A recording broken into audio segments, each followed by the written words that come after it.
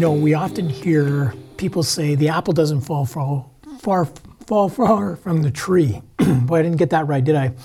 But what we mean by that is, is we often say that when it comes to a child being like their parent. And it's really true about myself when it comes to my father. My dad really likes to be a people watcher. He observes the people around him, and I observed him in this environment most when we would go as a family shopping to a mall.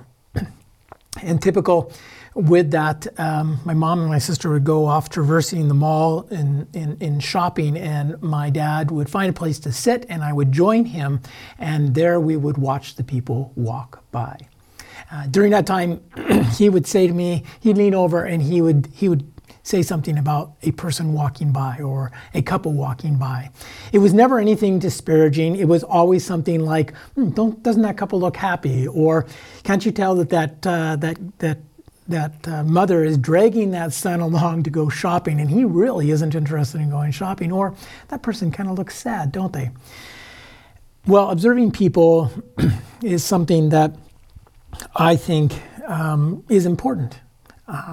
Because we're aware of those around us. And sometimes we can get so focused on ourselves and our world, we don't see the world around us. Sometimes we can come to a place where we see ourselves maybe more important than we ought.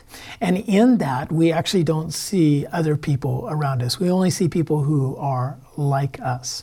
And so when we come to Psalm 113, this psalm, I want to make some observations about God and who He is, and then how He responds to us here on this earth.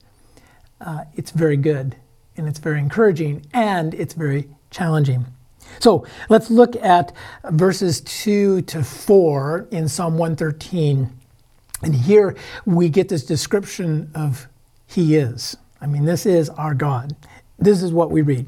Let the name of the Lord be praised, both now and forever. For the rising of the sun to the place that it sits, the name of the Lord is to be praised. The Lord is exalted over all the nations, His glory above the heavens. These are all descriptions of who God is. And I want to break them out into these three categories so we can just get a good picture of what David is saying here in Psalm 113.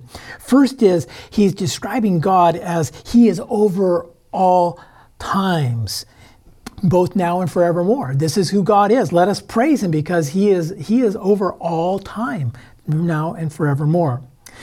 He is over all places. David describes God as that He is around from the rising of the sun to the setting of the sun, over all places. And He is over all human power and authority.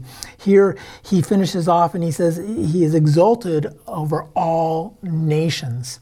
We get this picture of this great God, this mighty God. It reminds me of Chris Tomlin's psalm, where the song title is He Worthy? I believe he wrote it out of Revelation, but it asks that question, is He worthy? And at the end of the song, it says, is He worthy? Is He worthy all blessing and honor and glory, of all blessing and honor and glory, question mark. Is He worthy?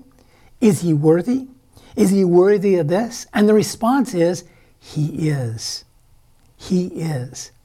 Our God is worthy of this, of our praise, of our glory, that we would see Him as a great God, being over all people, being over all time, all places. He is worthy. He is this King of Kings and Lord of Lords. We get this time and time again. I believe that the psalmist is wanting us to see God elevated, great and mighty. So then we come to verses 5 and 6. And I've titled this, Not Too Big.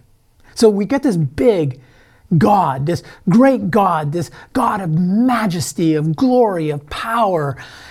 And then we read this. Who is like the Lord our God? The one who sits enthroned on high. So we got this God way up here. And it says in verse 6, who stoops down to look on the heavens and the earth. let us not be in a place where we see God as stooping down, as being greater and so great that he will, he blesses us with his presence. It's not that at all. This stooping down is saying that he is different than any other gods. The gods that other people worship are great and mighty, and would they really bless us with their presence? That's not what it's saying here. It's really saying that this great and mighty God that David outlines in the previous verses, that he actually comes to earth. He comes to earth. He is not too big. He is not too great. He is not too noble that he is not concerned with us. I'm reminded of what Paul writes about Jesus. We see it again here, where it says that he did not consider equality something to be grasped.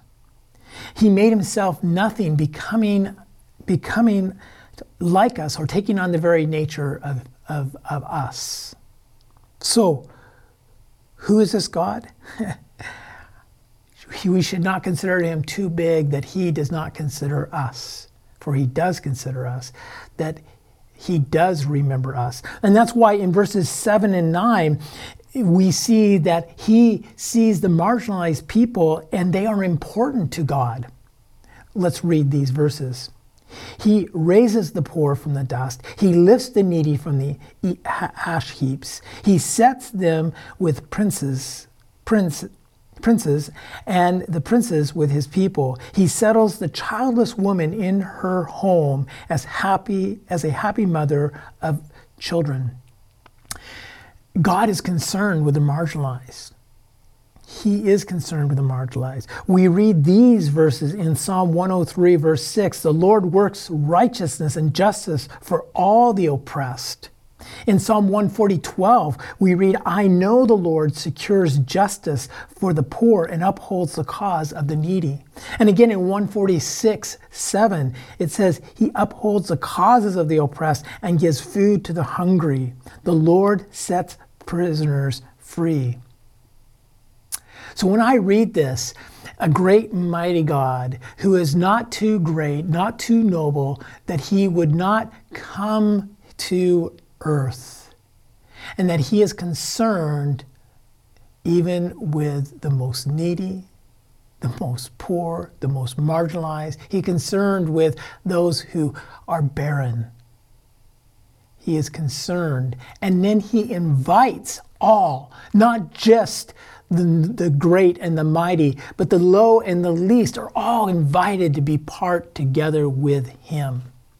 So this is where I'm challenged.